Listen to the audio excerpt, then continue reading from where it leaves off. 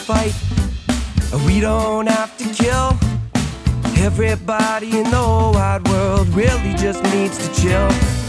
No, we don't have to fuss, no, we don't have to... Hey everyone, welcome back to another episode of Just Chill with Oliver George. This is episode number 40 now, and not only did I have a hilarious guest on board for this one, but this is actually the show's first ever return guest. So I'm very excited to share this with you, but as always, before we get to that, I want to remind you that if you are watching me on YouTube right now, and for whatever reason you would prefer audio only, you can access that on Spotify, Apple Podcast, and more. Opposite to that, however, if you're listening to this right now and you didn't realize that there was a visual side to the show, then please come check it out on YouTube. However you choose to enjoy this show, though, I would truly appreciate it if you would subscribe, like, follow, share, whatever the case may be on the platform that you're using. I'm trying to build this show from the ground up, so any support I can get from you really does mean the world to me. So that being said, if you have already subscribed, thank you so much. And finally, if you want to contact the show, maybe you've got a cool guest idea or just some general feedback, you can hit me up at justchillpodcasting@gmail.com. Back to the guest this week, I had the chance to sit down with the very funny, very talented Kyle Brownrigg, who is not only, as I mentioned, the first return guest on this show, but Kyle was actually the first guest ever on Just Chill. So very special opportunity for me to talk with him again, and I really enjoyed catching up with him. We talked about many things. Kyle has had a killer year. In 2020, he was featured on several Just for Laughs productions. And now, I believe in a week from this episode going up, he's going to be on John Doerr's Humor Resources, which is a new show on CBC Gem that is absolutely stellar. If you haven't checked it out yet, go watch it and laugh your ass off. We talked about Kyle's podcast. He has a podcast called the Best Actress Podcast, where Kyle and a guest will review previous Oscar winner years for Best Actress and Best Supporting Actress, and then they decide at the end of the episode if they agreed with the winner or if maybe they thought one of the nominees should have won. It's just a really interesting and funny discussion every episode. We also talked about a new documentary by Scott Rawson-Brown that both Kyle and I were featured in called Comedy 19: The Last Laugh, which is a documentary about how COVID has affected the comedy industry in Canada. So just a great episode, so much to go over here, and I really hope you enjoyed it as much as I did. Thank you so much. Okay, brilliant idea. Yeah, man. It's funny, actually, because the last episode I did, I was recording with a buddy of mine, and it was a Saturday night. So I was like, you know what? I'm going to vape. I'm going to have the beer. And I made a note of saying that. And now I feel like people are going to see this episode and be like, hey, man, you're just doing that every episode now. But we have no kids in the house right now. We got a night for me and the missus. We're going to just get drunk and play board games. So I got to join for this interview, and I'm ready to rock and roll. How does it feel? Yeah, it's few and far between, especially during the pandemic, because it's hard to, my parents won't have the kids over. They've been much more strict about COVID stuff in general. They're both biologists in earlier years in their life. So when they read the science articles and all that, it really does make sense to them and resonate with them a lot. So we only have Kelly's mom as far as babysitting goes. So we don't want to abuse it too much. So it's like maybe once a month or something we'll ask. Yeah, no, I mean, that makes sense. You see, my sister, because my parents are both retired, so like they watch the kids at least once or twice a week. Oh, nice. I think, or at least my mom does at least, or my dad goes out there a lot. They live in Rockland. Okay. Because they're French. Oh yeah, Rockland, man. Yeah, I haven't been out there in ages. Yeah, dude. Yeah, not missing much. Getting a break from the kids. Like, I love my kids, obviously, but just it's weird. Like, even when we went and got some drinks on the way back from dropping them off, and like we almost forget, like, oh yeah, we can both go in the store. Like, one of us doesn't have to wait in the car with the kids and shit like that. It's the little things. Yeah, it's the freedom that you just feel all of a sudden. So it's a nice break, but also I feel like screw it. I'm going to celebrate because this is a cool episode in a lot of ways. Thank you for coming, first of all. But thank you for having me. Episode 40, which is, I don't know if that's a milestone, but it's a nice round number. It makes my OCD happy. It's the return of Kyle Brownrigg, so the first return guest that I've ever had, who also happens to be the first guest that was ever on this show. That's right. And I noticed on Facebook today it was the 1 year anniversary of when Strombo came on and kind of kicked things into high gear. So it's kind of a cool day, yeah. I have a lot to live up to then. Oh, no, man. If anything, I felt like you coming on as my first guest afforded me some cred, in the comedy community, especially around Ottawa. I felt like you as my first guest, that's pretty, you're doing well. You were up and coming and you're doing still amazing things, which I can't wait to talk about all the stuff you're doing. But thank you. Thank you again for coming on when I was still kind of figuring all this out. I feel like I've grown a lot as a host since then. And I still, really cherish that memory. So. Oh, it was great. I love to hear that. I had so much fun. I remember your dad was on the soundboard or whatever, like kind of doing the technical aspect of it. And I remember I was kind of explaining, I can't remember what I was talking about. We were talking about like being like an LGBTQ person in a small town. And I remember your dad was like, that's true. That's true. I remember that. And I remember that very vividly. And I liked that. It was a nice little moment. Yeah, my dad's a really nice guy, and I think he's really enjoyed a lot of these conversations too, because he always tells me after, like, wow, I loved hearing that different perspective. I mean, he was born in the 50s, so a lot's changed since then, and I've been glad to have him be a part of it. It's really not that we had a bad relationship, but it's definitely brought us even closer together and more respect for each other. Granted, now that I'm doing Zoom calls most of the time, he's not here for those, so yeah, fair. We'll get back to that eventually, but. So what other guests have you have on? Because you have like a full range of people. Did I see that you had on the people from Body Break? Yeah, that was so cool. That's honestly, hilarious. Man, after Strombo came on, I kind of just like, I'm a persistent person, and I saw that as a huge opportunity to kind of like act as though I had some clout that really, I just got lucky. Really, Strombo was just such a nice guy. And I was talking about that in my post today. Like, I got lucky off of an Instagram comment, and then we picked him up at the airport. It all just kind of happened really fast. And he stayed here twice as long as he was supposed to. He had some big engagement the next morning. Like, he was just the nicest guy. But I tried to milk that for all it was worth afterwards. And so it started, I guess the next big guest was Kim Mitchell, and then Fred Penner. Spenny from Kenny versus Spenny came in person as well. Biff Naked I talked to. She promoted me. She had no idea who I was, but when I was doing Top Comics, she did like a video. I remember that. And Jen Hayward was actually the one that was responsible for that. And I thought that was really nice of her. Nice. She is very supportive of the stand-up community in Canada. I actually know a bunch of comics that are semi-friends with her. She's just really cool in general. And she's, I think, supportive of a lot of causes. She fights for animal rights, and she fights for human rights as well. That's what I gather. She's just a really open and giving person, I think, I got that impression too. She seems really nice. Yeah, she's down to earth for sure. And then I guess the other big guest would be, I talked to Joey. These are their character names, but Joey, Snake, and Caitlin from Degrassi. So that was really cool for me because I grew up watching all of them. Well, Snake is married to my best friend, Michelle. I was going to say, I thought you guys were fairly close. Yeah. Well, it's funny because I never watched Degrassi just because I couldn't really relate to it because like that wasn't my high school experience, The one thing I always liked about Degrassi was how diverse the cast was, like culturally diverse, I mean. Mm-hmm. I'd seen a few episodes. There was this one episode where they all like did ecstasy and they were like, whoa, man. And it was like so dumb. But I saw that episode years ago. And then when I met Stefan Brogren, Snake from Degrassi, it was only because of Michelle. And we were at the bar that he owns or co-owns or whatever. And this is when I first moved to Toronto. And I was like, oh my God, you're the guy from like Degrassi, but I didn't really watch the show and I didn't really understand like what it kind of meant to people. And we would go outside for like a smoke break and people would just come up to him in the streets and take pictures. And I was like, are you like really famous? Like, well, in Toronto, especially. Right yeah. I honestly, like, I'm so naive to that kind of thing because I never watched Degrassi, but like Snake is like the most down to earth, super generous, super nice guy.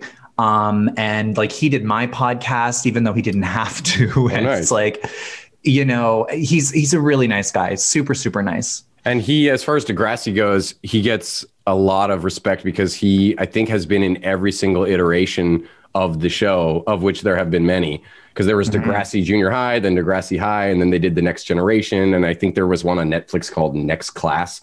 And he directed a bunch of them as well. Sorry? There was a TV movie as well.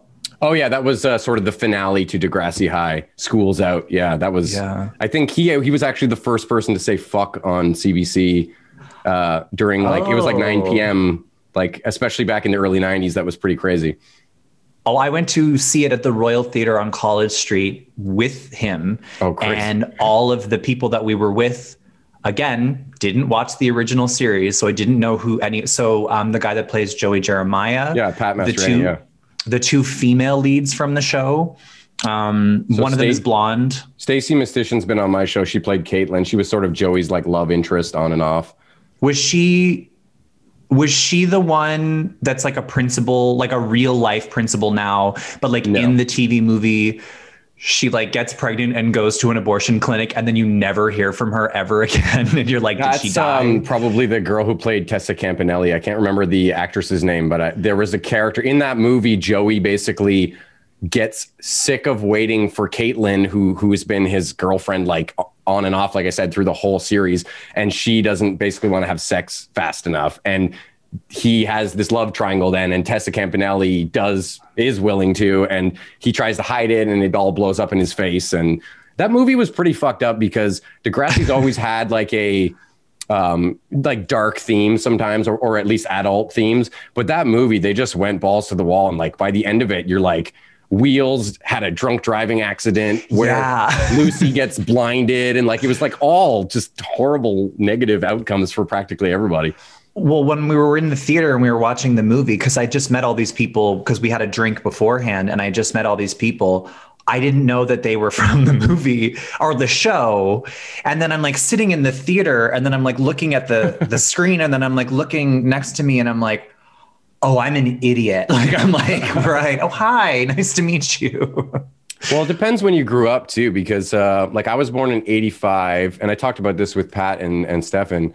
So I think I was in the right spot because they started replaying that 80s, late 80s, early 90s Degrassi in the late 90s on CBC. So like you, I was kind of like, oh, this looks really dated, but it was kind of funny because it was so corny and like it was kind of low budget. So I took it like as kind of a comedy thing as well. But then the new Next Generation started like 3-4 years after that. So I landed kind of right in the middle and I got to enjoy the old one and then almost instantly follow those characters, a lot of them, into the new sort of more modern version of the show. So I think when I was like 7 or 8, I went to the public library in Orleans and they had VHS tapes of old episodes. And I looked up the word gay in the catalog and then like a video came up and it said Degrassi, this episode is like something to do with gay. And it's the episode where the guy Wheels gets like molested. Oh yeah, yeah. And I watched that episode and I remember just being like, oh, is that what gay is like pedophile molestation? Cool. Oh, and brutal. So yeah, just anyway. Yeah, no, that episode was pretty weird because Wheels, I guess he had his parents die from a drunk driving accident, which is all the more reason that it was so messed up that he ends up getting in his own drunk driving accident in that movie. Right. But when his parents die, he kind of starts rebelling against everybody. Joey's parents let him live with them for a while and he starts stealing their change and stuff. And eventually he runs away and he's just kind of like on the road, like a drifter. And this guy picks him up, this creepy dude in a van, and like tries to like put his hand on his leg and stuff. Yeah. It was well, if he picks you up and he's giving you a ride, like you owe him, you know. So I feel like that's from Jay and Silent Bob Strike Back. It's the code of the road or something like that. Code of the road. I think I'm messing that up, but the way of the road. Yeah, George Carlin. He's like, yeah, you got to give the head if you get the ride, you know. Yeah, I'm gonna have to second that. One time, I was in a fucking blackout at the holiday party in Toronto that was at Comedy Bar, and then afterward, me and like Ryan Dillon and like all of these other comics were gonna go like to an after hours bar, which is always a bad idea. And I was so drunk and just a huge cunt to everybody because like I fell and no one helped me. And I was like, what the fuck? And then Ryan... So Lyle made his appearance. Oh, at that point, that was Shaklyle. Like there's like levels. Okay. And then I remember Ryan like... because there was a cover, like a door cover. So we had to go to an ATM. And I remember... Ryan Dillon handed me a $20 bill And I remember I just like leaned in and like tried to make out with my friend Ryan. And he's straight, by the way. And I have absolutely no attraction to him. It was literally just, he handed me money and I made out with him because I was raised right, you know? The onus was there, yeah. Yeah. So you got to thank people for what they give you. Well, I'm sure he was a good sport about it. Oh, he was like, what are you? I mean, I talked to his girlfriend about it the next day. Yeah, we should say to people who don't know, Lyle is like your drunken alter ego. It's not an alter ego. I just can't pronounce my name. It's like, okay. No. Like Lyle is like, because I have a lot of anxiety and like a lot of like I have OCD and like I have have general anxiety disorder and a panic disorder. So when I'm drunk, it's almost like all of that's in my head all the time like gets muted. Oh my God. This is why we get along so well, I think, because I also have OCD and not panic. Well, I do have panic attacks, so I suppose. But same thing. Yeah. Like drinking, especially, it's just this like fuck off brain for a while. You just kind of exactly. So then you feel invincible.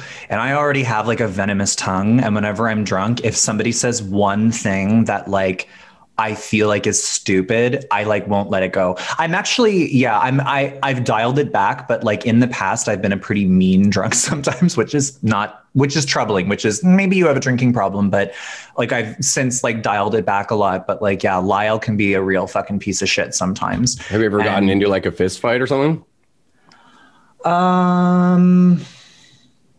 I've been in 2 fights. One time I was drunk, but it like had nothing to do with me. It was my friend Amanda starting a fight with another girl. And then when I tried to make it stop, like when I tried to push them off of each other, like the girl's boyfriend, like just fucking came at me and like I wasn't expecting it. So like I fell straight back and like I bit my cheeks like when I went down. There was like blood everywhere. It was so gross. But no, other than that, I've never gotten into like a fight.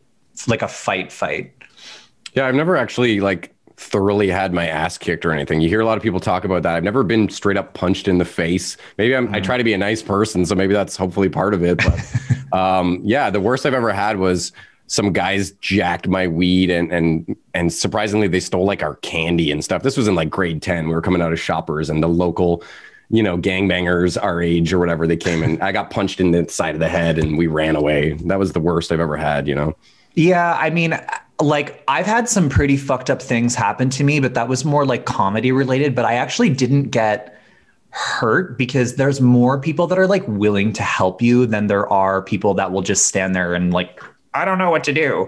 Yeah. But yeah, like, I mean, I've been like attacked when I've been drunk, but if we're talking about like, just like me getting into like a fist fight, like, no, like never. Or you've never had people try to like hate crime you? I have been hate crimed a few times. I got hate crimed once at a New Year's Eve party. And there was this guy who was like a friend of someone's boyfriend kind of thing. Oh no, he was the brother of my friend's boyfriend. And he was this like big fucking guy. And he was, you could tell he just had a chip on his shoulder. And we were like all drinking and stuff. I was like 20 years old, by the way. This was a long time ago. And we were like arm wrestling as like a drinking game. And I was like 25 pounds lighter than I am now. Like I was just a skeleton and he's like this big guy. So obviously he beats me in the arm wrestle. So as a joke, I was like, tell everybody that he lost and I beat him and he cried. Anyway, people started saying that as a joke, and then he didn't like that. So then he charged at me in the middle of the living room and started strangling me and like was like calling me a faggot and like it went on for like an uncomfortably long time. Like no one stepped in to help me. I was like trying to get him off of me. And then finally this guy, I call him Ken because this couple, they were literally Barbie and Ken. They were like models. They were both just gorgeous. And I remember the Ken of the couple came over and was like, hey man, you need to stop this. Like this is fucked up. And then anyway, later on in the party, he did it again when I was in the emergency stairwell going outside to like smoke a joint.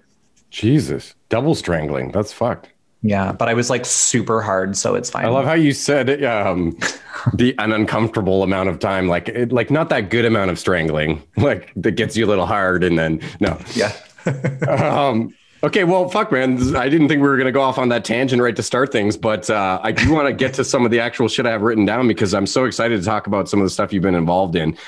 Starting off with Humor Resources, which I've already seen a couple episodes of. And I mean, I love John Doerr. I've always thought he's such a unique comic, but I was so happy to see that you were going to be one of the guests on this show. And there's like huge stars on this show as far as comedy goes. There's Sarah Silverman and Nikki Glazer and Scott Thompson and Tom Green and yourself included. I think you're one of these people that, 5-10 years from now, everyone's going to be saying, have you seen Kyle's Netflix special? So, I wish. It's coming, buddy. It's coming.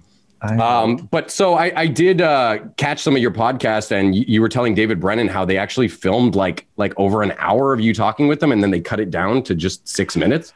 Yeah. So basically for Humor Resources, that was kind of I didn't know what to expect from that, because if I'm being honest with you, I would actually consider John Doerr a friend. He has always been so generous and so kind to me, and his sister is the owner of the record label that I'm part of, Howlin' Roar. And so they've always been very kind and very generous to me. And when JFL called me and asked me to do this thing, I thought it was like we were doing stand-up. Like I thought we were doing jokes, but it's actually kind of like an improv acting interview kind of too, right? Yeah, because it's not real. Like it's not me actually answering. It's like I actually have to defend these ridiculous questions in a joking way. So it is kind of improv acting. And I thought that like everybody was doing it. Like I thought it was like all of the like local Toronto comics were doing it. But then when I saw, because I think there was like an NDA, no one, like for example, like Sarah Silverman was on the show. It's like I had no fucking clue. And then when I saw the lineup of people that were on it, frankly, I mean, I genuinely, I'm not saying this to like self-deprecate, but like I was genuinely shocked that I was part of this show. But I also am kind of like, yeah, man, you deserve it. I was kind of proud of myself, because I was like, this is a really sick lineup, and I'm proud to be part of the first season of it. But I have a feeling that my segment is probably going to be really short, because I think my episode has the most people. Oh, okay. But whatever, like I don't care. Like I'll take it. Like I'm happy. And it was, I didn't even know if I wanted to do it, because again, the point that I was trying to make was like, John has always been really nice to me, but like, John is like a really sarcastic dude. Yeah. So I'm always so very deadpan, yeah. Yeah. So I'm always very suspicious of like when he's really nice to me, because I'm like, are you joking? Like, are you being, I don't know if, and so I actually asked JFL, I was like, am I going to look stupid if I do this? Is he going to fuck with me and try and catch me or corner me? And then I'm going to look like an idiot, If like anything, no, he makes himself look like an idiot. Like the character that he's playing, the fictionalized version of himself, I think he puts a lot of emphasis on making himself look dumb in those interviews. Well, when I started doing it, I was responding in the way that I thought that I was supposed to respond to him, to his questions, because I have to answer as Kyle Brownrigg, the stand-up comedian, not Kyle Brownrigg, which, by the way, those are two very different people. Of course, yeah. And I was like, they had to stop, and I was like, fuck, like I'm going to get fired from this. Like, this is awful. I'm like embarrassing myself. And then they were like, Kyle, I'm like, yeah, they were like, this is exactly what we want. This is great. This is really funny. Just keep doing this. And I was like, oh, so I think I felt very insecure about the whole thing, because I didn't know what the heck it was. And then it ended up being so fun. And I'm actually really excited to see what they use, because like you said, it was, probably about an hour and a half of filming. Wow. And then, it takes a few minutes from that.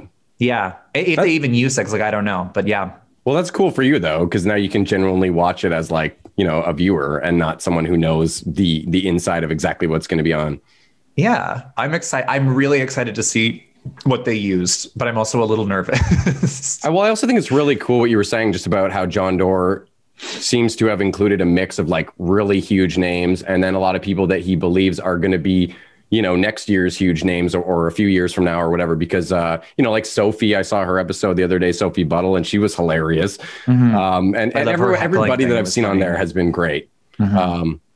But John Doerr, actually, I may have told this on the podcast before. He was not that I'm a huge comedian or anything. I wouldn't call myself, even a headliner, but I do love to dabble in it. And a lot of that was inspired by him, because I used to just go to shows and I had seen him a couple times. And not only was he really funny to the point where I was like, I want to make people laugh like this, but he had a routine once, and I was in the front row at Yuck Yucks, and he had like a part of his routine where someone came on stage and read all this shit out of his little book, and then he was like playing off of that.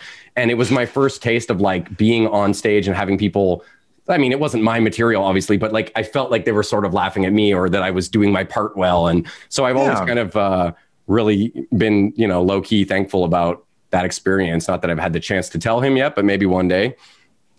He like sometimes like, again, just because like he hasn't said it directly to my face, but like he said it to people at JFL and they've kind of repeated. So don't quote me on this, but like, people at JFL, whenever they were booking me for this, they just said that he really kind of gets what I'm trying to do. And he's a fan. And I think the way that they booked the show was sort of like people at the beginning of their career, people in the middle of their career, and people that are like Sarah Silverman, Nikki Glazer, people like that. And I would be probably in the beginning. And just to sort of have that little acknowledgement in any kind of way, it feels really good, because when you dedicate and sacrifice your like whole life to this extremely specific and strange and not very high paying career, it's like, it feels nice sometimes to know that like your work is being recognized and it's resonating with someone, and it just, what's that Lady Gaga thing? Like it takes there could be 99 people in a room that don't believe in you, but then there's that one. It's just like, I think John likes my stuff. And I think that that feels really good to me, because I'm a huge fan of his. So it feels really nice. Well, and there's a lot of people in comedy that are very self-serving and competitive and stuff. So it's nice to just see someone who's, looking out for the next generation and trying to like pass it down, I completely agree with that. And because it's rare, most of the people that really, and by the way, it's not that they have to, it's not like they have this responsibility to do that kind of thing, but yeah, a lot of the older comics, like they don't do stuff like that. But John is really setting up people for success. And well, that's to go back to the Strombo thing, since it is the 1 year anniversary of him coming on my show. I felt very much the same. I have a clip of him where it feels like he's passing the torch, so to speak, to me, where he says, well, I want you to be good, man. Like the country needs, good hosts. And I mean, again, this is not verbatim, but along those lines, I really felt like, okay, here's someone who didn't have to do this, who fucking is barely going to get any sleep tonight, who's staying twice as long as he was supposed to and playing arcade with me after and taking photos. And like, very much in what you're describing, the same way as how I felt with that, where it's just like, and then it made me want to try harder. It made me want to be like, oh, well, like I owe more or I have to give back even more now because someone believed in me, like there's that synergistic effect about that kind of sets in, where you're like, oh, okay, I feel like more responsibility on my shoulders, but also ready to bear that responsibility, if that makes sense. No, that absolutely makes sense. But like, I also do feel though, when somebody like really high up, like Strombinopoulos, sorry. No one can say his name right. Yeah. Strombinopoulos. I know how to spell it off by heart now after so much social media. Yeah. Well, that's like Sheree Agdashlu. That one I can spell, like for Academy Award nominee House of Sand and Fog. Like if you like, I can write that one out, like and pronounce it perfectly. But could you do it like spelling bee style right now? SHOHRAH. Or is it EH? But anyway, the point is that like, it is like, I remember I had to write it out like a million times and I got better at it. But I probably fucked that up. But anyway, when you do have somebody that is sort of like very well respected in the industry and they're giving you that kind of acknowledgement and they're giving you like, I want to set you up for success, then the insecurities start to come out, because then you're like, oh God, I can't fuck this up. Oh God, like what am I? Imposter syndrome or whatever. Exactly. Yeah. And I think that there is like a little bit of that because, I mean, especially in Canadian entertainment, it's like, I don't ever talk about what I get or what I book unless someone asks me, or I need to promote it because I'm required to do so by the booking company. Yeah, like you're not a braggart. But at the same time, I feel very insecure about like posting about what I've done and stuff like that online, because it just creates so much bitterness, and you start to get such few. People are like, oh, good for him, like other comics and shit. Yeah, and you get like less likes, and like you get booked less on shows. Weird. Or at least that has been my experience in Toronto. Well, because they're like, oh, well, he doesn't need this show. Like he's exactly. Yeah. Yeah. That's so weird. Yeah, no, but I generally find that like if you're one of the guys, it's like, oh yeah, he deserves it. But if you are any kind of minority at all, no matter how much you deserve it or not, somebody is going to think that the only reason that you're booking all of these things is because you're checking a box. You're the and token, that's it. yeah. And that it's sort of like it's gotta that. Be so frustrating. It is frustrating, but I don't really care because I'm laughing all the way to the fucking TV production company. But at the same time, it is a little bit like you don't have as many people that are like that have your back, and so you kind of have to learn to be like your own cheerleader. And the more success that like you get, I find that I feel very insecure talking about it because I feel like, oh God, like who am I going to piss off now, or who's going to be angry with me because I got this? And I realized that that's a really bad attitude. And I realized that people are going to be like, well, fuck them. Like, who gives a shit? Yeah. It's like, we all give a shit. Well, and we also have too many people with the attitude in the world right now of, well, fuck them. Like if everybody's saying that to everybody all the time, that's how we get to the current crazy fucking state that the world is in, where everyone's just like, well, I do what I want. Like there is something nice to be, what's the word? God, conscientious, you know, like there's nothing wrong with being conscientious, and it's okay to offend sometimes, especially in comedy. But I don't know. I like trying to not offend people and hurt people's feelings. I don't like that.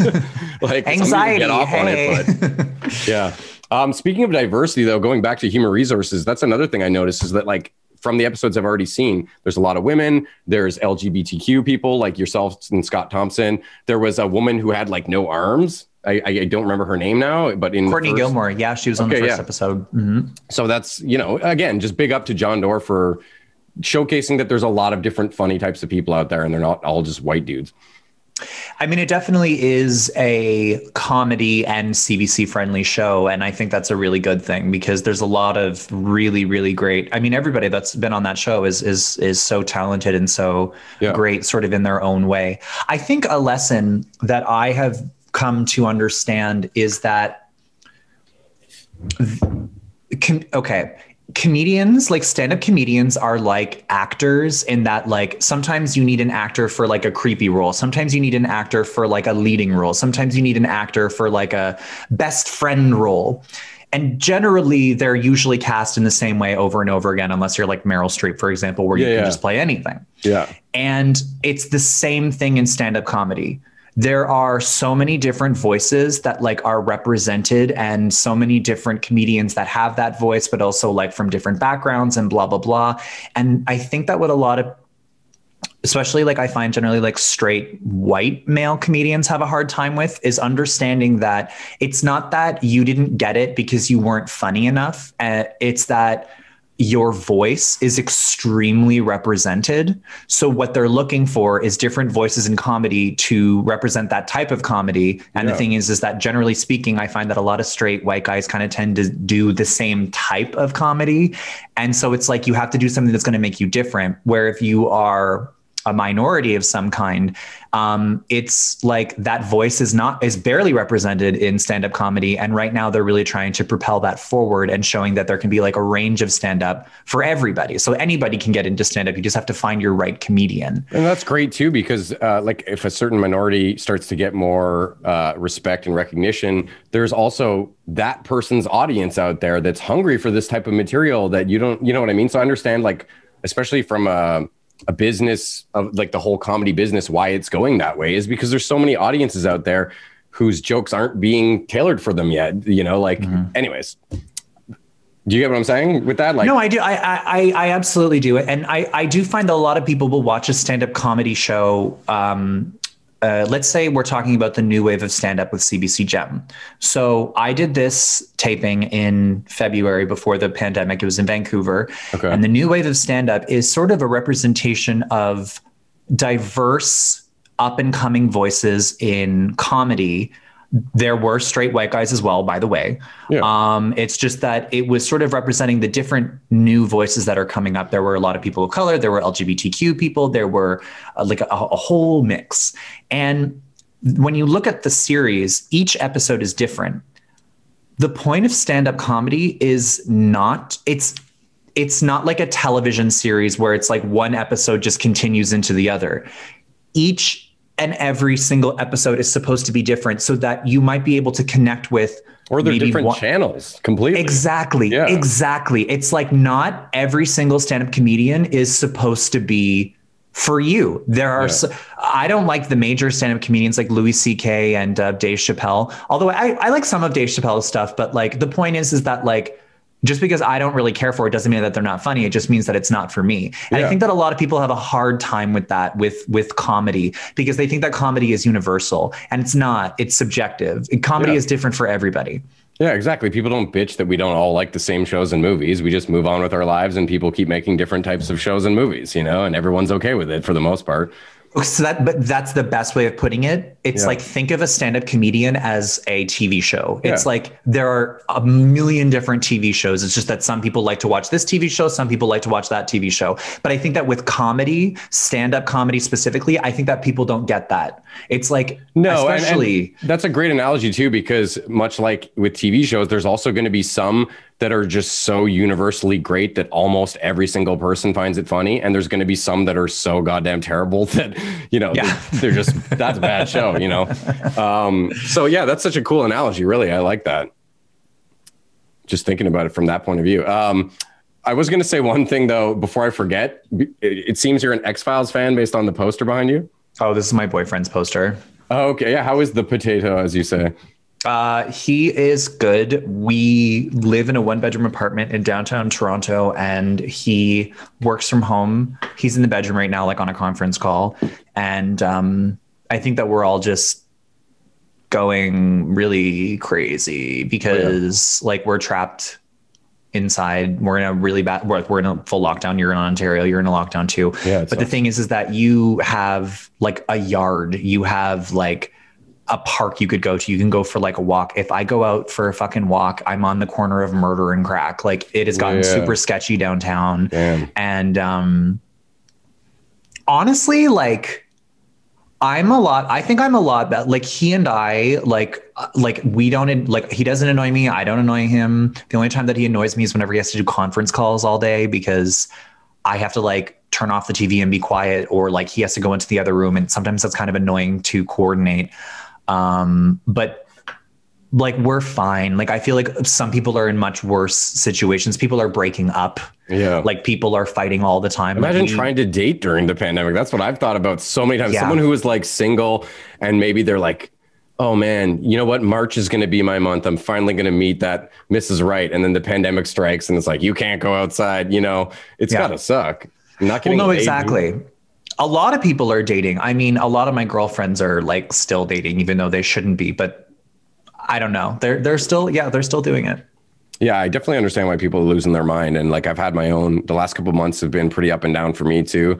I don't even know really why. I think I just hit like a certain wall and like, I don't know. I became way more anxiety ridden and I'm working through it. I'm trying to be positive and do more exercise, and podcasting honestly is one of the things that really makes me still happy, even through Zoom. There's just something about talking to somebody, especially someone you haven't talked to in a while, and like learning new things. And I always feel like refilled a bit, like my battery's recharged a bit after. So thanks again. Oh, you're welcome. Wait, sorry. As much as it's not your poster, I'm still going to say this. You should tell him then, because we were just out in Orleans driving today, and I drive by and I'm like, oh, there's like a Mulder Avenue. And then Kelly, who's in the car with me, she saw just a little past and she's like, oh, that's like Scully Way. So they put a Mulder and Scully sort of intersection somewhere in the residential part of Orleans. I just thought that was super nerdy and awesome. Yeah, it's off of. You knew about this. That's where my friend Amanda basically grew up. There's also Unicorn Way that's like on the same street. Okay. It's behind the Shoppers on Innis. Who's that city planner? I want to hang Portobello. out with him. It's off of Portobello. Yeah, it's near Trim. Yeah. Yeah. But yeah, who's that city planner? He seems like a cool cat. Yeah. Yeah, I know. I saw that when I was a kid and I was like, interesting. But yeah, I was like, oh, it's the Hulk Boulevard. Yeah. So I wanted to I'm super excited to talk to you about this podcast that you're doing. So is this your only podcast? It's my only podcast. Only because you mentioned that Stefan did it. So I can't even talk. Stefan did your podcast. So that's how excited I am. I really want to know what episode that is now because I would love to listen to that one. The Hilary Swank episode for $1 Million Baby. All right, I'm going to definitely check that out. But I listened to a couple episodes back to back and I was laughing my ass off. And the part that really struck me was I went into it thinking, okay, well, I love films, but I'm a pretty comedy, sci-fi, superhero kind of guy. Like there's so many classic films I've never seen. And I was worried that I just wouldn't enjoy it, not because I don't enjoy you, but because I would be like out of the loop. And all I kept thinking was, wow, I have not seen like any of these movies they're talking about. And I'm still having a blast listening to this. So kudos on that. Thank you. I mean, the idea, so I actually originally, so the podcast is called Best Actress. Yeah, and basically the podcast is called Best Actress. And basically what it is like we talk about either a lead win or a supporting win. And we talk about all of the nominees and the winner. And then at the end, we do like a final little drum roll of who we select as the winner. And it's just, it's just like for fun and stuff. It's just that for a while ago, I got into this series on YouTube called Be Kind Rewind. And it was basically about like old actresses and old Oscar wins. And like I, at the time was like going through this phase with like old Hollywood. And I just her channel is very academic and very historical. And I love that. But there isn't really anything that's like just about the Oscars, just about the actresses, just about talking about like breaking down all the performances, because really like the gays, that's really all that we really care about, if I'm being honest with you. I mean, the history part is interesting, but we do like to watch the movies and pick out like our winners and stuff. And I was like, that doesn't exist. So like, I should just do that. I mean, that's something that I would listen to. And so I just made it. And my audience, I love this. My audience is 98% male between the ages of 28 and 34. And on the Spotify stats, it says music they listen to, and it's Ariana Grande, Lady Gaga, Mariah Carey. So it's just an audience of queens. And it's great because I never have a gay audience because most gay men don't support other gay men. So it's kind of nice listening to that or seeing those stats and stuff like that. But it's been, quite popular with the gays. That's awesome. Yeah, you found a great niche with just the concept of the show. And I remember when I started this show too, being like, oh, well, this is pretty dumb. I'm just doing like a talk show, interview show. Like there's so many people that do that. But I don't know. I just wanted it because I like the ability to talk to so many different types of people. So like in the end, the payoff for me on a personal level was worth being maybe more ambiguous in the grand scheme of all the other shows, like doing the same thing. But I do think that that's such a smart way to tackle a podcast, is find something that no one's done and just do it and rock it. So, or even just find like when you're going to do a podcast, be as specific as possible, but also make a podcast that like you would listen to. Yes. That's such a I think good that's point. really the challenge is like, what would I listen to? And for me, it's like, I would just listen to that. Yeah, no, every time we do a car trip now, we don't even listen to music anymore. We just fill a USB with podcasts. So I always think that the same thing. Like, would I give a shit about this conversation or would I shut it off like 10 minutes earlier? Yeah. But anyways, about the show, I'm really excited because you told me that I can come on. So I'm excited. We're going to record that in mid-March. Marley Matlin. Yes. Okay. I had them all written down for The Last Laugh. Oh no, shit! That's the documentary. God damn it! That's my next note. See, I am high now. Yeah, no, it was Marley Matlin in Children of a Lesser God.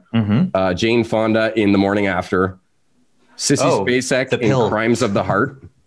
Yep. Kathleen Turner in Peggy Sue Got Married, which I haven't seen any of these for the record. This is what I'm talking about. I'm excited. And side note, Kathleen Turner, I believe she was the woman from Serial Mom. Have you ever seen that fucked up movie? Oh, yes. I've seen that movie many, many, many times. It's brilliant and so fucking amazing. I watched that on shrooms, and it was probably one of the best experiences of my life because it was so weird and funny and dark. And it's very campy. Yeah. Yes, yeah. Oh, it was totally not taking itself very seriously, which I was okay with on shrooms. Yeah. This was years ago. And then finally, Aliens, Sigourney Weaver, which I got to tell you, if you can't tell from looking at this room, it's going to be a hard sell to not. These other movies better be really good to be in the running with that performance.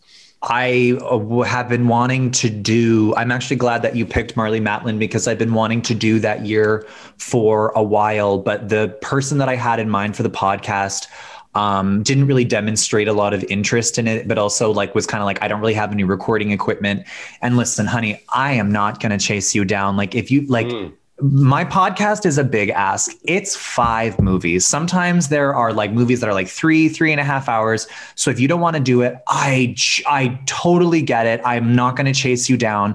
But anybody that is hey, I do want to do this, then I'm great. And then I'll have them on. But I'm glad that you picked that year because of Aliens, because this is an episode that I've been wanting to do for since I started the podcast, but I've been saving it. Well, Aliens is such a cool, the fact that she got a nod, just because, I mean, I'm not as much of an Oscar buff, but from the Oscars I've watched in my general knowledge, because I'm a nerd, a lot of geeky superhero stuff really gets snubbed a lot of the time and doesn't get any respect because of its genre. It's oh, well, that's just that's for kids or whatever. That's right. Or comedies as well. The Dark Knight was huge comedy, yes, as well. Yeah. But The Dark Knight, that was one of the first big ones that I can think of in modern history when Heath Ledger got the posthumously or whatever. But so I'm really excited for this as well. But Aliens is going to be right up there. So, and I read little synopses. Synopses is how do I know? What's the multiple? Synopsis. I don't know. Synopsis. Yeah, you're right. That weed is So no, but these other 4 I have not seen, and I looked up little nutshell. I didn't want spoilers, but just sort of what's it about, the back of the novel or whatever. And they sounded a lot cooler when I actually read about them because the titles didn't sell me at all. One sounds like it's a romantic drama, so I'm a little bit romantic comedy. I'll watch them all, no matter, I don't care how cheesy they are. I like romantic comedies, but romantic drama, it's ugh. I'm already in love, already have my partner. I don't need to. That's so much more appealing when you're single and you're looking for love because you can live vicariously through that theme. But I'm in love. I don't want to watch someone. Oh, I need you. I'm the opposite. I like to live vicariously through the character because that is done. For me, my favorite part of any relationship is the beginning where you're the tinglies, the dating and this is new, and the firsts where when you get into a relationship and you're happy and everything is fine. And it's all farts and exactly. No, I know what you mean. The tinglies that you get when you're first in those situations. But to me, I guess I'm starting to associate that more with my youth, and I want to stay young at heart. But sometimes I I'm shocked at my age. I'm holy fuck, I'm 35. I have 3 kids. I've had a divorce. All these things that make me feel so grown up.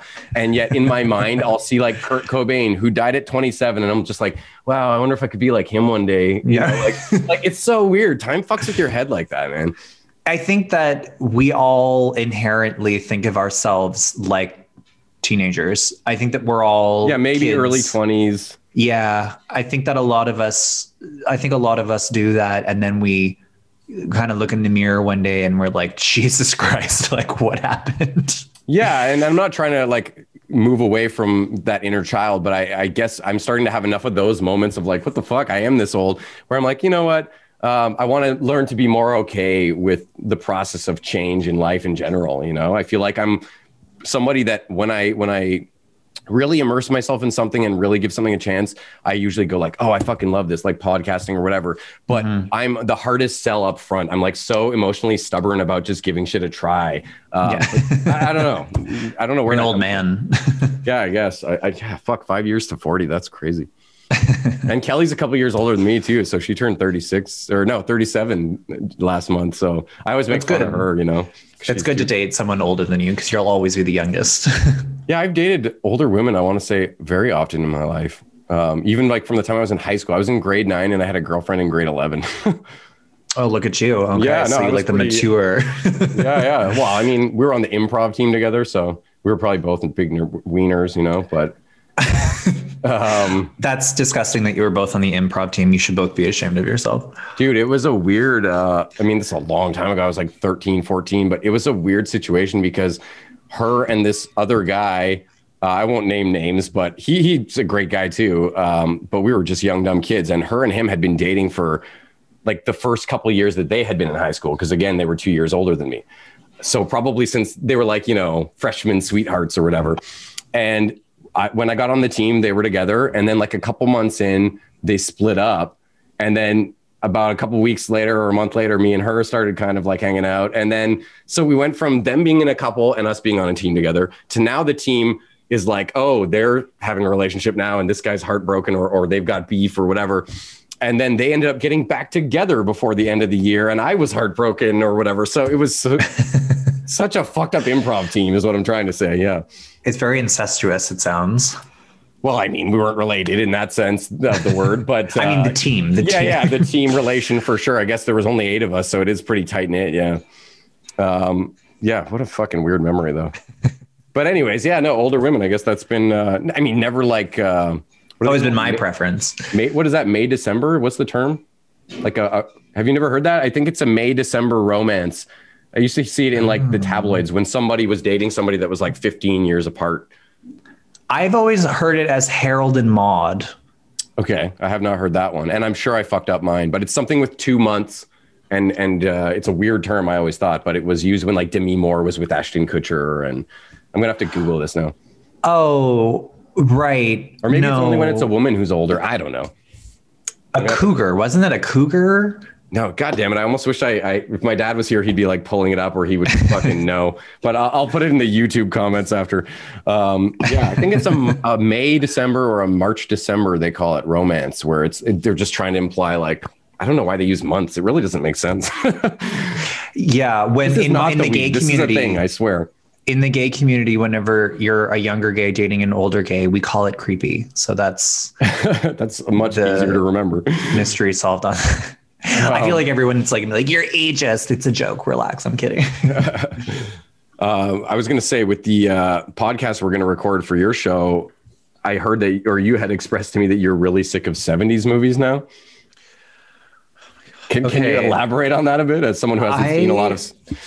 Yeah, I have. Okay. So the 1970s film is basically like, well, it kind of like started with like Bonnie and Clyde, which is kind of the precursor to modern film and how we have like violence in film and how the dialogue, like Woody Allen really contributed to like the real sort of real dialogue of movies. Obviously, so did Quentin Tarantino with Pulp Fiction in the 90s. But I'm saying that the 70s was kind of the precursor to modern film, how we experience it today. And in 2021, when you watch it, when you weren't born in the 70s and didn't grow up in the 70s, and you watch a 70s movie with like the 15,000 times better version of what the 70s started, it's find like the prototype. Exactly. I find it very difficult to watch because I generally don't enjoy the pacing. I don't enjoy the way that they edit the stories. I find that they go too deep into like a character's emotional journey where it's like, it's implied. I get it. I don't need to see this. So for example, we watched,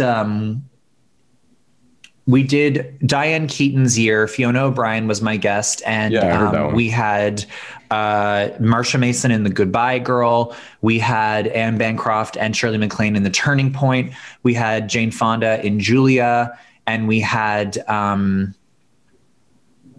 oh my God, who am I missing? The point is that all of these performances were so limiting to what women were like back then. And it's almost like because it was a woman's picture, it's like they didn't give a shit. And the worst is whenever I have to do like a supporting nomination in the 70s, because it's usually like a 5-minute performance in like a 3.5 hour movie. And it's like, oh my God. And it's just the roles for women back then. And the reason why I'm saying this specifically is because my show is about celebrating women in film. But when you watch these performances from so long ago, for example, Ingrid Bergman won for Murder on the Orient Express. I actually like that movie, for the record. But the thing is her performance is like 5-10 minutes in like this 2.5-3 hour movie. And I actually liked this movie, but what happens when you have to watch like a 5-minute performance in like a 3.5 movie that you can't fucking stand? And so the 70s are not my favorite. There are some movies that I love. I love The Exorcist. I loved Alice Doesn't Live Here Anymore. There's many. One Flew Over the Cuckoo's Nest.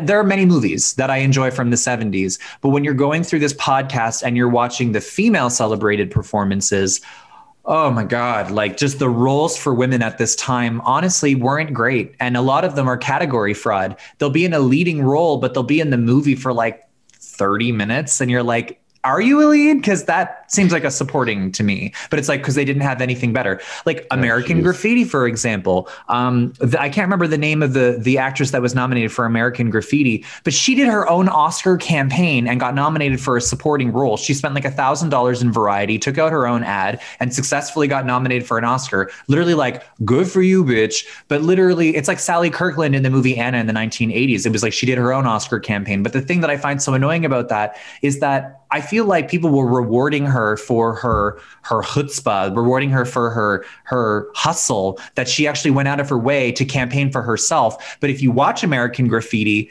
that was not an Oscar nominated or winning performance. It was like she was kind of like a funny little moment in the movie, but to be nominated for an Oscar for that, I don't think so. So watching 1970s films, frankly, they're not my favorite. But the episode that I have coming out next week with guest Matt Carter to promote his new album, it's a 1979 movie, but the movies are great. I will give a recommendation. If you've never seen the movie The China Syndrome, holy shit, great movie, great suspense. It's with Academy Award winner Jack Lemmon. That sounds like what Donald Trump would have called Corona. Yeah, exactly. He's got the China syndrome. That's right. But seriously, check it out. It is a fantastic All right, yeah, movie. no, I will look it up. I was going to say, everything you were just speaking to about women in cinema in the 70s, have you noticed with like the 60s and the 50s that was even worse, I would assume then, going even further back? Or not in the lead roles. Okay. Because there were women's pictures in the 1940s with like Olivia de Havilland and like Joan Crawford and Betty Davis and Anne Bancroft. Breakfast at Tiffany's. What's her name? Audrey Hepburn. Hepburn, Grace Kelly. So there were like ingenue movies and roles for women. And then in the 1960s, they had the hagsploitation, like Whatever Happened to Baby Jane and Straight Jacket and things like that. And those I find very historically interesting. But there's just something about the 1970s aesthetics that I also don't like, because let's be honest, the 1970s was just one giant camel toe. And anybody that got married in the 1970s are going to have to explain those photos for the rest of their life. It's like, why do you look like Bob Ross, Dad? And like, Mom, why do you have like a bandana on your head with like a rat tail coming down? Like, what's going on? Like, it's just, I feel like the 80s were pretty bad too, though, man. Like if we're talking the mullets and it's like a 70s Jew bush on their head was the 80s hairstyle. Like it's, oh yeah, the women's hair in the 80s was atrocious. I've seen, pictures that I remember being like a teenager and, looking at stuff that was supposed to be hot or whatever, because you're looking for some material when you're 13. And anytime I would see someone from the 80s, it was like, I can't get into this. Like, look at the hairspray. Like, it's just ridiculous. It's like Marge Simpson almost, 100%. But now all the hipsters in Toronto, they're all trying to look like 80s, 90s. And I'm like, you look like you stink. I'm sorry, but you look smelly to me. Like the grungy kind of look. Yeah. Yeah, not cute. Isn't it weird how everything just like cycles back through? It's like there's about a 20, 30 year fashion period cycle that seems to then just like regurgitate itself. Oh, I have given this much thought. So this is how it goes. So it's always a revival of so the generation that you were born this is like a thesis now. Okay. Yeah, no. It's okay. So if you were born in the 90s, exactly at the end of one decade later, the generation that was before you. Okay. So if you were born in the 90s, at the end of the 2010, so at 2010, you become interested in the fashion of the 80s. Oh, cool. Yeah, you could draw like a little chart up for this, but I'm picturing it in my head. No, so now if you follow all like the kids on TikTok, if you were born in the 2000s, at the end of the 2010s in 2020, you become obsessed with the fashion of the 90s. Yeah, that's so true. It's this like nostalgia thing that they weren't part of, but like they had all the movies and they had like their parents dressed that way. They have all the photos and stuff. It's this thing that I see all the time.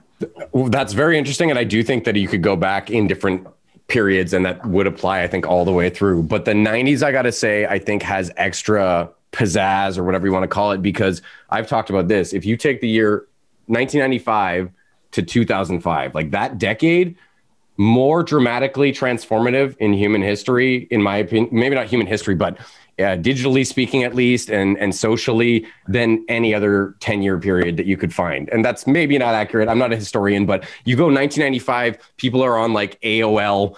There's like maybe 2 games on your computer, and that's probably the main reason you use your computer, other than maybe sending an email because it's cool, because it's new to the average like middle-class family. And then 2005, you've got like iPods and you know, even the Discmans are not cool anymore, which were only a few years ago at that point. I don't know. Spider-Man was a big one. 2001, yeah. That was the beginning of the Marvel conglomerate juggernaut franchise that exists today, but the beginning of it was Spider-Man with Tobey Maguire. Disconnected in the sense that none of that is actually MCU canon. So if I'm going to nerd out on you here, the MCU that we know and love today started in 2008 with Iron Man with Robert Downey Jr., because that was the cohesive beginning to like the actual universe that we have on screen now. No, sure, but no. But there was many superhero movies before that kicked it off, like the X-Men and Spider-Man at the beginning, turn of the century, sure. Because Spider-Man, the reason why Spider-Man was the game changer, it was because it incorporated visuals that was established basically by James Cameron from Titanic in 1997. And when you saw this at the time, realistic, holy shit, because when you think superhero movies in the 90s, you think Batman Returns. Yeah, which got progressively worse. Mortal Kombat. It's like they're very cheesy, and it's you can see all the sets and the props. Where with Spider-Man, it was like this interactive experience where you would like fly around with him swinging through. In terms of visual effects, it was one of the most groundbreaking moments in cinematic history. And from there, it sparked the interest and began the like, okay, well, if we can do this with superhero movies, what else can we do? And then I'm sure the point that you're trying to make about Iron Man, I'm sure that that's where it just like became like a cluster. Well, that was when Disney came on board, and Disney was like, hey, we have money to do whatever the fuck you need. But what we were saying about the Spider-Man movie, I would say also that Spider-Man had its door open to it as far as superhero movies. Most people credit Blade in 1999 as being the first comic franchise that really did well. It did better than Spawn. It did better than a lot of these other ones. It was like, oh, people are hungry for this. And then the X-Men came out in 2000, and then Spider-Man was 2001. Yeah, X-Men as well. But you know, whatever happened to Wesley Snipes? Everybody was sorry. Oh, trust me, that one lives in my mind rent free. But Wesley Snipes, what the hell happened to him? Did he go to jail? Tax evasion or something. He went to the Slammer for like 4 to 6 years or something, I think. And now he's acting again. Oh, is he? Okay, because he was in Tu Wong Fu, Here's to You, Julie Newmar, where he played like a drag queen. Oh, yeah? And then he was like Blade. And I'm sorry, but like if a male actor can be like a drag queen, but also be like the manliest superhero in like fucking Vampire Hunter, that is range. Like that's really impressive. Like to still be one of the guys, but to also still play a drag queen like that. That's good. And he did Demolition Man with Sylvester Stallone in the late 90s. He was like the bad guy. I remember that being pretty cool. I'm sure it's terrible if I watch it now, but I was young then. Don't want to ruin it. Yeah. But there was like 3 Blade movies. And then I guess in the mid 2000s, I think is when he got locked up for a bit. And then I most recently saw him in that Eddie Murphy movie Dolomite about the, there was like a 70s or 60s blaxploitation star whose character was called Dolomite. It's all like based on real stuff. And it was a great movie. If you haven't seen it, like check that out. If you like Eddie Murphy. I have a hard time with Eddie Murphy just because of like Raw and Delirious. I know. He was so like homophobic. But not even like a joke. It was just like really hate crimey, like the things that he would say. It's like, is this funny? But then when he was in Dreamgirls, he played like the biggest piece of shit. And then like afterward, you know, started doing other movies. And I'm like, yeah, like, you lost me at your comedy specials, but then like you also like were a huge piece of shit in a movie and you played it like a little too well. And also like for the record, little gossip here. I'm not going to name names, but I am going to say that like I know some people in the comedy industry and I know some people that knew Eddie Murphy in the 1980s and I know that they knew Eddie Murphy's boyfriend. So that's all I'm saying. Oh shit. Yeah, that's all I'm saying. So it's just, there's so much like hypocrisy and like, and but isn't that always so true that the guys that are the most homophobic are the ones that are wrestling with their own? Probably in a lot of the cases, they're not gay, but they can't even handle the thought of exploring that thought to make sure that they're not gay. You know what I mean? Like they're so afraid of the concept of being gay. And I remember this too, when I was in high school and I had gay friends. I had nothing against gay people, but for whatever reason, I was afraid of like being gay, like if that makes any sense. Like I didn't have judgment against gay people, but it was more just like, especially back then, 2000s, you know, early 2000s, things were not as open and as accepting. So I think I was more of afraid of like what it would be like if you were gay. You would be persecuted. And I already felt like sometimes I wasn't fitting in high school in certain situations. So, but that's what I think a lot of homophobic people, they're more afraid of just like the concept of like, what if I was gay? But then a lot of them, I think if they explored it, they'd be like, well, no, I'm not. That doesn't really do it for me. And then it would lose that fear. And then they could actually go hang out with gay people and not be like, you know, homophobic and dickish about it or petrified or whatever's going on in their brain. Yeah, but imagine if you were in high school and you are terrified of, oh my God, what if I was gay? But then imagine if you are. And then you have to go through that. Since then, I was very young, obviously, when that may have crossed my mind, but I at some point or another went like, no, like, yeah, I'll explore this thought. And I was like, you know what? No, I just know that I'm not. I probably no, but what I'm saying is that, you know, you get to sign off on that because you get to be like, well, I'm not, so I can move on. But then, you know, me, it's like I was terrified and then I was, and then you just go, fuck, because you realize that the rest of your life is going to fucking suck because people, it doesn't matter where, like I travel strategically. Do you know what I'm saying? I only go to certain places of the world. I would only live in a major city. When I perform in small towns, you know, I've been attacked and, you know, you're not going to Alabama. Exactly. for my Bible Belt tour. But literally here I come. Yeah. But, you know, but that's the thing, though, is like I find a lot of people don't take that into consideration. It's like a lot of people are like, oh, you know, like, and there's that fear of like, oh, well, what if I was? And you think about it and stuff like that. But then what people have to remember is that like, but there are people that did have that fear and were that thing. And then it's like that for the rest of their life. And what that means as a human being in society, it's dependent on every country. In Europe, it's way more accepted, but it's still not there yet. And, you know, I don't even know the point that I'm trying to make, but I am just saying, like, I find that a lot of people just kind of sign off in high school when they're like, oh, it's fine. But then whenever they still use words like, oh, that's so gay, or this person's a fag, or, oh my God, like, and they have very problematic behavior, but they say like, oh, I don't have a problem with gay people. It's like, well, you kind of do. It's like you think you don't. Yeah. Yeah. No, I don't think I've ever been like that. Maybe I was lucky to make some friends in that kind of community in my teen years and not be irrationally afraid of the gays or whatever, like some of these people. But no, I've never been comfortable with like fag as a word. It always just seemed like so mean and derogatory. And like, obviously you're trying to say something negative about this person. I don't know why. Just certain words, they take on those meanings. It's cultural. Sometimes they just sound like little daggers, and faggot, especially if you say faggot, it's like the N word when you say it all the way, as opposed to like the cool way some of the rappers say it to each other. It's not with the Z at the end. It's not as biting of the ear. But if you say the N word all the way, to me, fag, like if you said to one of your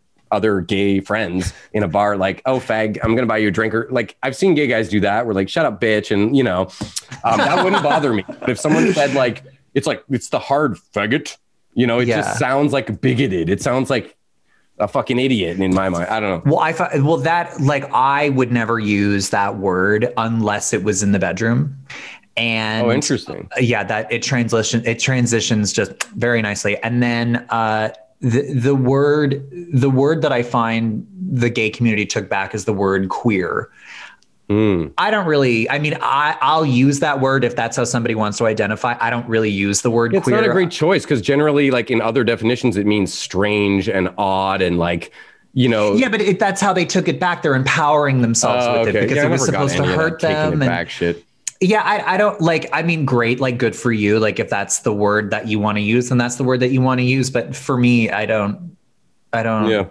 Well, it's the same way I feel when I see like straight white girls just being like, oh, shut up, bitch, shut up. Like, I'm sure it's fun, but as a guy, I'm just like, you don't seem very intelligent. And maybe that's super judgy, but it's the same. I don't like guys who are like, yo, you fucking douche. Like, I'm not one of those guys. I'm not like that locker room fucking, we got to always be like rough on each other to show that we're not sensitive. Like, fuck that. I don't know. Hang on a sec. I'm creating my own fantasy. No. So yeah, talking about other stuff that I really wanted to get, touch base with you on here. There's a documentary we were both featured in recently called Comedy 19, The Last Laugh, done by Scott Rawson Brown. And I don't think either of us really knew him beforehand, but we were both really impressed with what we saw in the final product. Yeah, what I liked about the documentary was that like it was specific to Ottawa. It was a very specific documentary. I think that if you open it up to the whole country, that's a completely different documentary. And I like that it was specific to Ottawa. And I also just sort of really liked that it kind of would go off into a different direction, but then it would return to the point of the documentary at the end. And it was, again, no shade to Scott Brown at all. It's just, I don't know him. And he came up to me. I was headlining the Ottawa Club and he came up to me after and said, hey, do you want to be part of this? It was all very last minute. And then when I saw the documentary, the one that was actually cut, no shade, I was actually surprised at how good it was. Like, it was very, very well done. Very well done. The same way, not knowing him, when Kelly and I watched it, we thought like, wow, this is actually really well done. There's some great like aerial angles and from, I guess, drones or whatever. Like, it was just very professionally put together. And I'm excited to see what else he comes out with. And when it releases, I'm going to, make sure a lot of people see it. But one thing I thought was really cool in what you were talking about in that documentary was just your experiences in performing during COVID. And like the funniest was you said you performed to a bunch of minivans at the beach. Yeah. By the sea. Yeah. So like, what has that been like for you as someone who's like a professional comedian, just that shift into these weird scenarios that you have to do in order to do shows? Well, I'll take what I can get, and I am not doing new material. So I'm just kind of doing old material, because if you're performing for a bunch of minivans at a drive-in theater by the sea, you're not hearing people laugh. And they were honking their horns when I was performing at the drive-in. I told them to stop because I have really bad ADD. And if you start fucking honking at me while I'm trying to remember my joke, I'm going to forget. So I was like, fuck off. Yeah. And so it was just mostly silence, unless someone really liked a joke and then they would honk. But otherwise it was silence. And it was me just going back and forth on stage, just reciting a set to no laughter. And that's not stand-up comedy. That's not. No. I'll take what I can get. It was a nice little payday. I'll take the gigs that I can get. Actually, can I say something? And it's going to sound like I'm bragging, but I'm not bragging. I'm kind of just saying that, like, I'm very conflicted about this. In 2020, I was the only comedian in the country that booked every JFL TV gig. Wow. I was the only one. Damn. So that means that for me, it was my most successful year in stand-up comedy, which is a really great feeling. But where I'm conflicted about it is that there were no audiences. So is this my strength?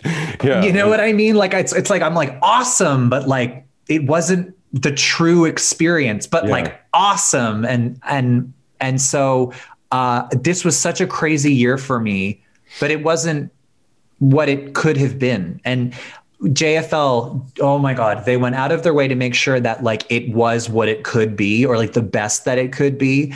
And I'm so grateful to them. I'm so grateful for the work.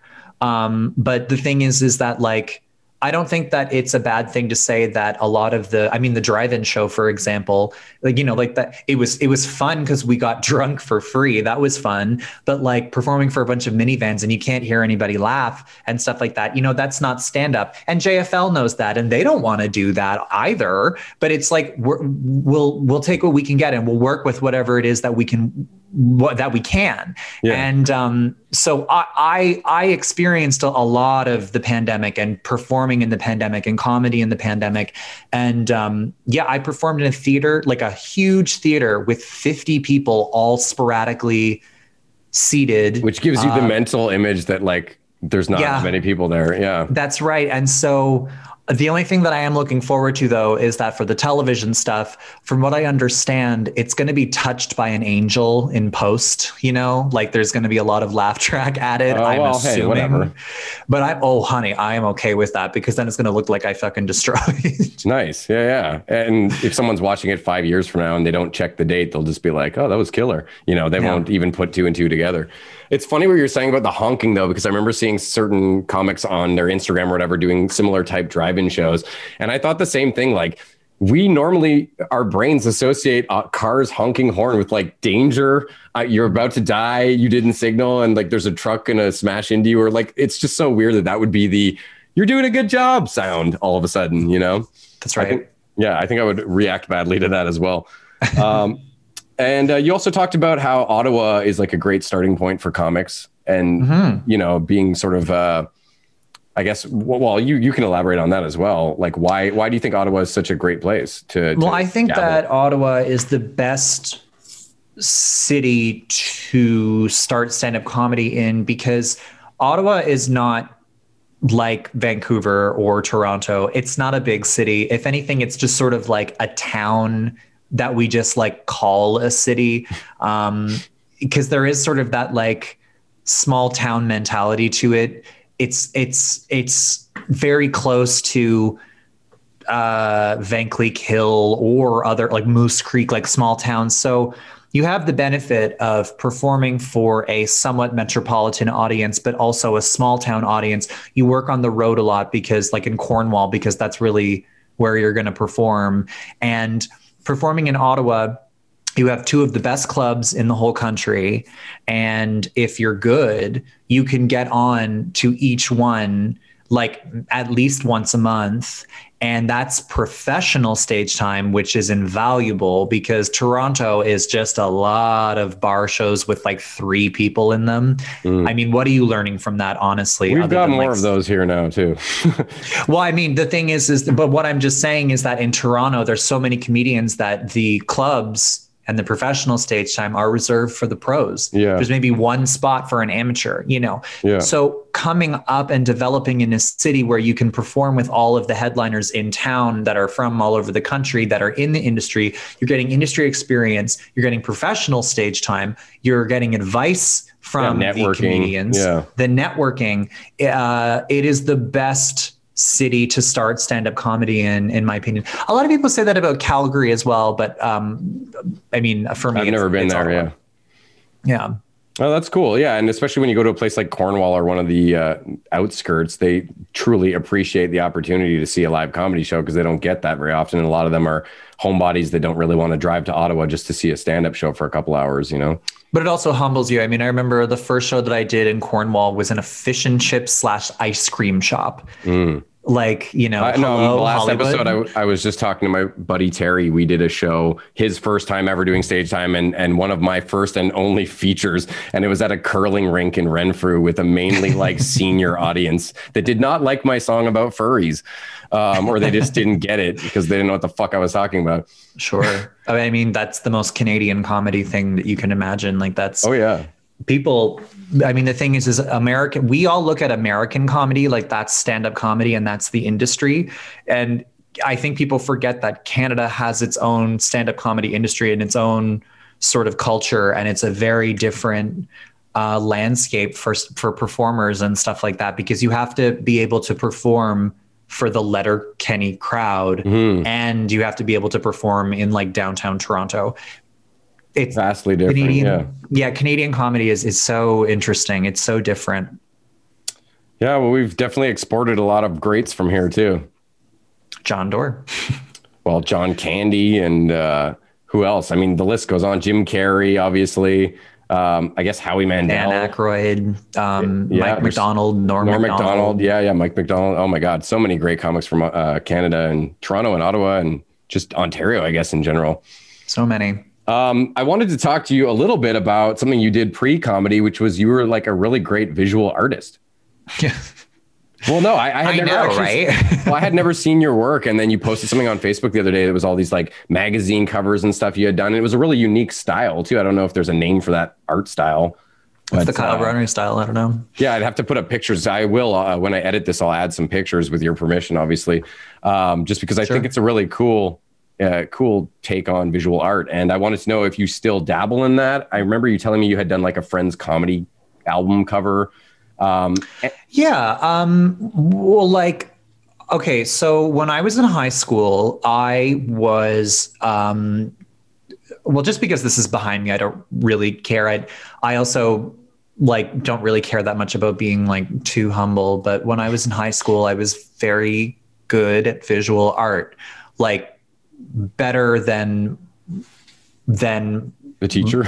Yeah, actually, yes. Like I was very, it kind of ran in my family. We have a lot of like visual artists in my family. My dad was very good, and his uncle was very, very good. So it kind of runs in the family a little bit. So I was very talented at a very young age. And there was a Sheridan illustration program for that purpose. I can't do animation. It's too much repetition. I hate that.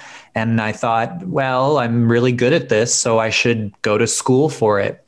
And that was my mistake, because I was good at it, but I did not have a passion for it. I just did it because I was good at it. And I thought, oh, well, this is the only thing that I'm good at. Saying, good job. You're really great. And you're like, oh, yeah. Okay. So I kind of just went into it. I worked really hard. I graduated first place in interpretive illustration at my grad show. I worked in the industry. I was an editorial illustrator. I did some stuff for Globe and Mail, National Post. I did a lot of food and wine magazines. I did some magazine covers. I'd done books.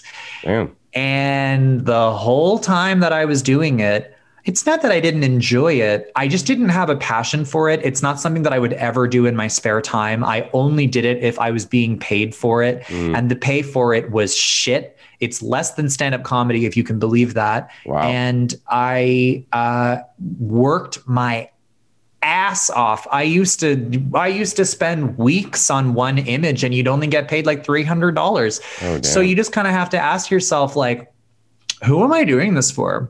Because it's not that I don't like it. It's just that I don't have a passion for it, and I don't really care about it that much.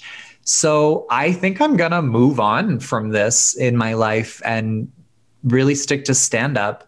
So this was in 2013, 2014 that I kind of just, I called it quits. I was very proud of the work that I did. I was nominated for a few awards, and I didn't win, but I was nominated. And did you drift away from it and then later find stand-up, or did finding stand-up help you put it on the shelf? It was kind of like I was in the middle of it. Illustration, and then I started stand-up, and I had this little, this is what I'm supposed to be doing. This is joy. I actually want to do it. Yeah. I was like, I'm good at this, and this is what I was supposed to be doing. Okay.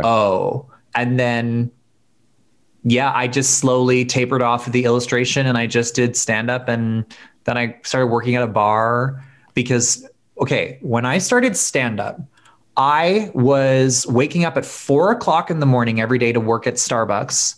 And then in the afternoon, I would have to work on some illustration contract. And then I'd have dinner. And then I would have like an hour nap. Then I would go to Absolute Comedy or Yuck Yucks and do a set or some show or some open mic or whatever. And then I would take like the 94 bus back to Lincoln Fields at like 11:30, 12, go to sleep. And then I'd have to wake up again at like 4:00 in the morning and then do the whole thing all over again. And I did that for almost a year and a half. And by the end of it, I was like, I was like, I am so tired of this. So I At just least you worked at Starbucks in the morning though, when you're that tired.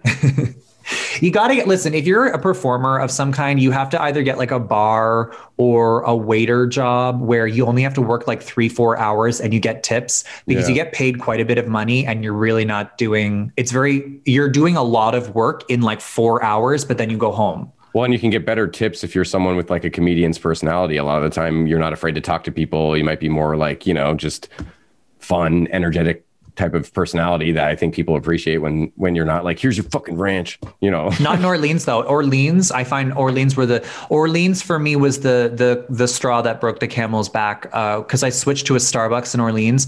I have never met more entitled, white privilege, rude, selfish people that those customers that came in were what I would just simply bad people, rude, awful, inconsiderate, garbage human beings. You hear that, Orleans? Kyle says, fuck you. No. Yeah, I quit.